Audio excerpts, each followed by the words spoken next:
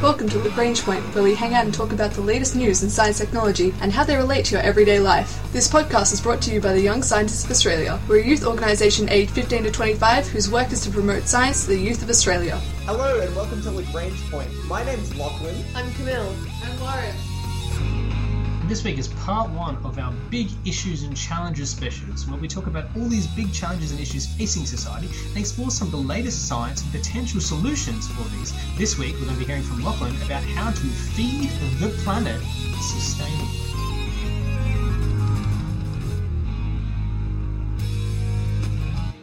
So this week we're going to be talking in a series of discussion points around some of the big issues facing science and, in fact, the planet. And we're going to take each of these big challenges or big issues, and we're going to discuss solutions to them, later scientific research about them, and then actually further explore this issue in detail. And we're going to be looking at this week at how we can adapt to the planet changing, how we can adapt to genetic engineering and cloning, how we can feed our planet, and how we can deal with leaving our planet, maybe permanently. So I'm going to kick it off this week by passing it on to panelist number one, Mr. Turpin. So what is your big challenge? Okay, so my challenge is a logistical one, also biological and economical. So as medicine develops, we can diagnose and predict diseases earlier and earlier. We've got better drugs, better hygiene, better nutrition and exercise. Basically, we're increasing the average lifespan of the global population more and more every year. We're getting older and older. So in the face of this growing, aging population, we have to make sure that we have enough food for everyone, that this growth is sustainable. So we need to feed people, and we need to find the energy to feed people. We need the space, and we need to make sure we're feeding people in a way that doesn't pollute everyone. And we have to make sure they're getting enough food to survive and be healthy. And this is actually a huge challenge. As you guys might have heard, one of the best, most sustainable focuses on sustainable feeding of the planet is vegetarianism. Because meat is so expensive, you need like 10 times the amount of energy, resources, water, roughly, to eat meat than to just eat vegetables. That's rough figures, but yeah, that's it. The problem is genetic factors can actually influence how well people respond to a vegetarian diet. Generally, with supplements and a balanced vegetarian diet, you can be fine, but there are exceptions of people who need other sources of protein to sort of be able to be healthy.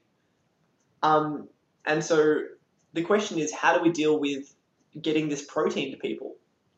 So that's a really interesting challenge. So this is talking about, obviously, natural meats and natural grains. But what about, say, a lab-grown meat, which is something we've talked about on the podcast before, especially the challenge to create an artificial steak that is grown in a lab that tastes just as good. There was recently a taste test in London exactly on this issue. And that's true, and that has less ethical implications because you're not taking a life to eat this meat. But when we're still talking on a global scale and a global population, energetically and time-consuming, it's even more expensive than just growing an animal, which is already so expensive. So we're not talking about the ethical decision to be vegetarian or not. We're looking purely at it from a logistical and energy and a cost perspective. Yeah, I'm focusing on trying to sustainably feed the population. Right. I was just going to say, just to clarify, when you say expensive, you mean expensive more in terms of energy and water supply than in terms of cost? That's right, because any of these things, like, you can optimize processes over time and things can become economical, but I'm talking purely in costs to the environment and costs of time and stuff like that. So yeah, basically, when we talk about sustainability, we're talking about resources. And that's what a concept in environmental and sustainability accounting and sustainability is called the triple bottom line. So you have your financial costs, but also you have your sustainable and environmental and impact cost, as well as your community cost as well. And that's what you're really looking at here, those grouped costs, as opposed to a single what we might associate as dollars. That's right.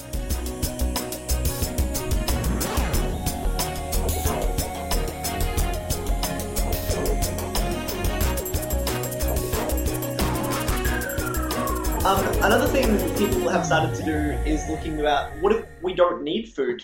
What if we're not talking about solar panels here, or batteries. Don't eat batteries, they're highly toxic, cadmium. But the idea of using supplements only to actually fuel your body and get what you need. So just eating pure synthesized nutrients. So this is exactly what was promised to us in the 1950s and 60s in classic sci-fi, where we would have our pills that contain everything that we need to live, and sort of further explored by Star Trek with their synthesizers, which actually make all their food for themselves. So what would we actually need to be able to survive like that? Well, a tech startup in the US have actually made a dietary supplement called Soylent. Wait, isn't Soylent Green people? Spoiler alert, guys, for a 1970s movie. Oh, dude, that spoiler was 44 years old.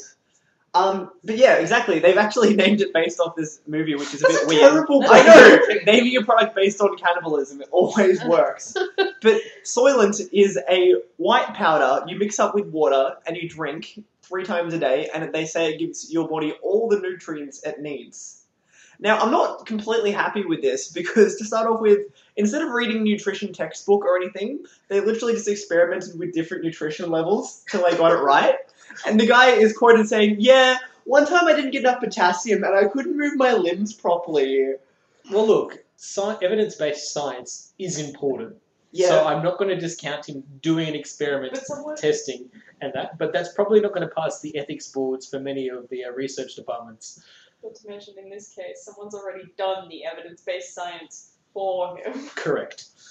Yeah, that's not my... So that's an issue with it, is one, the guy seems a bit silly, but even if we did optimize it and we had this powder that could give you all the nutrients you needed, there is more and more evidence pointing towards just eating whole food can give us things we don't really understand yet. There are so many trace chemicals present in fresh fruit and vegetables that our body seems to need, and we're still investigating that whole world of what that is. So if we can't isolate these products, we can't put them in supplements. And so we will be starving our bodies of certain things we need to stay healthy. And that's a really interesting question, because you're talking about some of the unknown effects of actually eating whole food or realistic looking food. What about the psychological effect that I would assume would be related to considering eating food as opposed to eating a tablet? Well, I think that we're designed, I mean, I don't do any psychology, but we're sort of designed to eat and to enjoy food and to eat with people. And to eat this... To swallow a pill is hardly the best way of having an enjoyable meal or dinner like we were doing right now. And this isn't even a pill, it's actually a thick, cold sludge. Well, that's just like sharing a milkshake together. No, it's just really nasty. So it could be going steady in the 1950s US at a milk bar? I guess so. But the most fun thing about eating a dietary supplement is it doesn't count as food, and so it's not regulated as tightly, so you don't need to have as hygienic production facilities to actually eat it. So that's just a pro tip, guys. If you're going to regulate food and health and safety standards, which governments should do, it's a very important function of governments, you really ought to consider supplements in the same sort of sphere.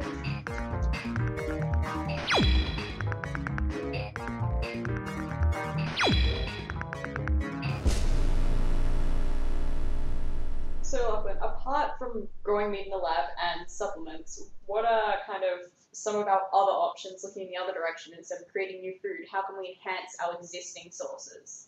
Oh, well, so the best way to enhance our sources of food would be genetic engineering. But just genetic engineering specifically relating to plants, how does that kind of work? Okay, so you're trying to optimize your yield. You're trying to get the most fruit and veggies possible. But you've got stuff trying to kill your crops, and you've also got the crops themselves not necessarily growing that well. So what you can do is you can optimize them to express more growth proteins, be resistant to heat and cold and insects, and all these things sort of accumulate to produce healthier fruit and more fruit. There's a lot of issues. People are still quite squeamish about this idea because if these same modifications and advantages pass to like weeds and stuff like that, they can mess up already strained biosystems that are already under a lot of pressure and give them unfair advantages. And that raises a really interesting question. As we were talking about before, there's the triple bottom line. Yeah, you might have come up with a really fancy and fantastic new super crop, but if it takes more energy to actually produce that than it does to actually produce wheat normally, then you're not actually having a net gain. Or if it starts infiltrating other crops and destabilizing the entire ecosystem, that's also bad. But this is something that's been done in the past. I mean, we've spoken about on the podcast before. Camille and I have spoken about the Green Revolution in India, where they actually basically solved the major food shortage and challenge that we're going to face in the 1960s through this clever use of genetic engineering for crops. Yeah, and as long as you control it, it's really, really clever and really powerful. It just does have limitations, and there are still risks you can't really know about until you're actually implementing it on a wide scale. Plus, you still need somewhere to plant and water all these crops. So what else out there is there, aside from growing food, can we look at? Well, the problem is we still are facing this problem of some people need protein. Some people genetically, they need to actually consume protein in its amino acidy, meaty, organic sort of form. Especially if I want to work on my reps and lift strength. Oh, if you want some sick gains, absolutely. Yeah, don't skip leg day. Or protein day, for that matter. No, every day can be protein day. If we resort to entomophagy. So entomophagy, if I want to really become a really big, strong muscle builder, are you telling me I'm going to need to have my dietary supplement foods as well as ents? I'm going to be eating giant walking trees? Not quite. You'll be eating something a bit smaller than that. You'll be eating micro livestock. Micro livestock? Like tiny krill? cows. Tiny cows. Tiny cows. No, I'm talking about insects. Well, I guess aphids are the cows of the bug world. It's true.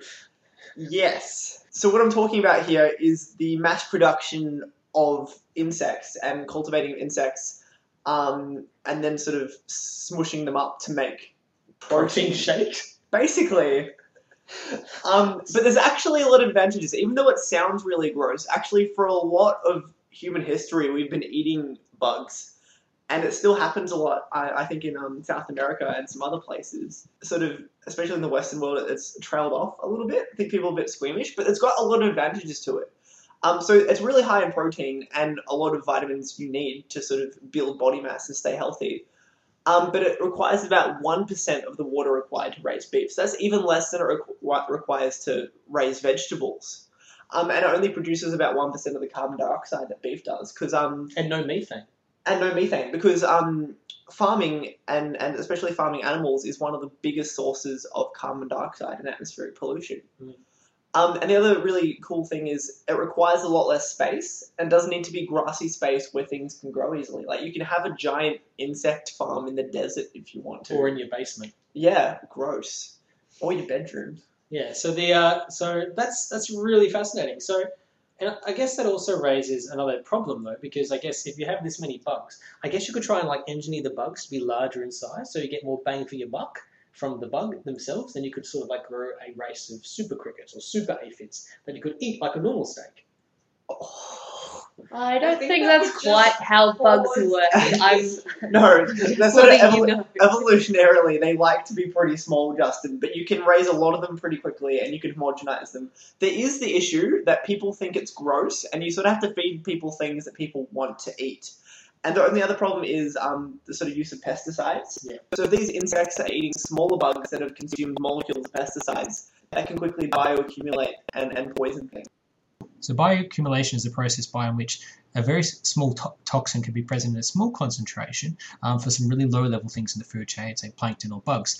And they can eat and be fine with this small level of toxin inside them. But when something slightly larger than, say, a bird or another large insect eats them, they also then concentrate up the toxin again. And then something even bigger than that, say a cat or another type of predator, eats that, then it concentrates the toxin another level forward, and so on until it actually builds up to a person where someone like a human eats it, and the actual toxin is in a really high concentration. So bioaccumulation can be a really damaging part of it. It really starts on something quite small, and by aggregating up this collection of different toxins can build up exponentially to a dangerous threshold for humanity. So that can be one of the limiting factors to eating bugs.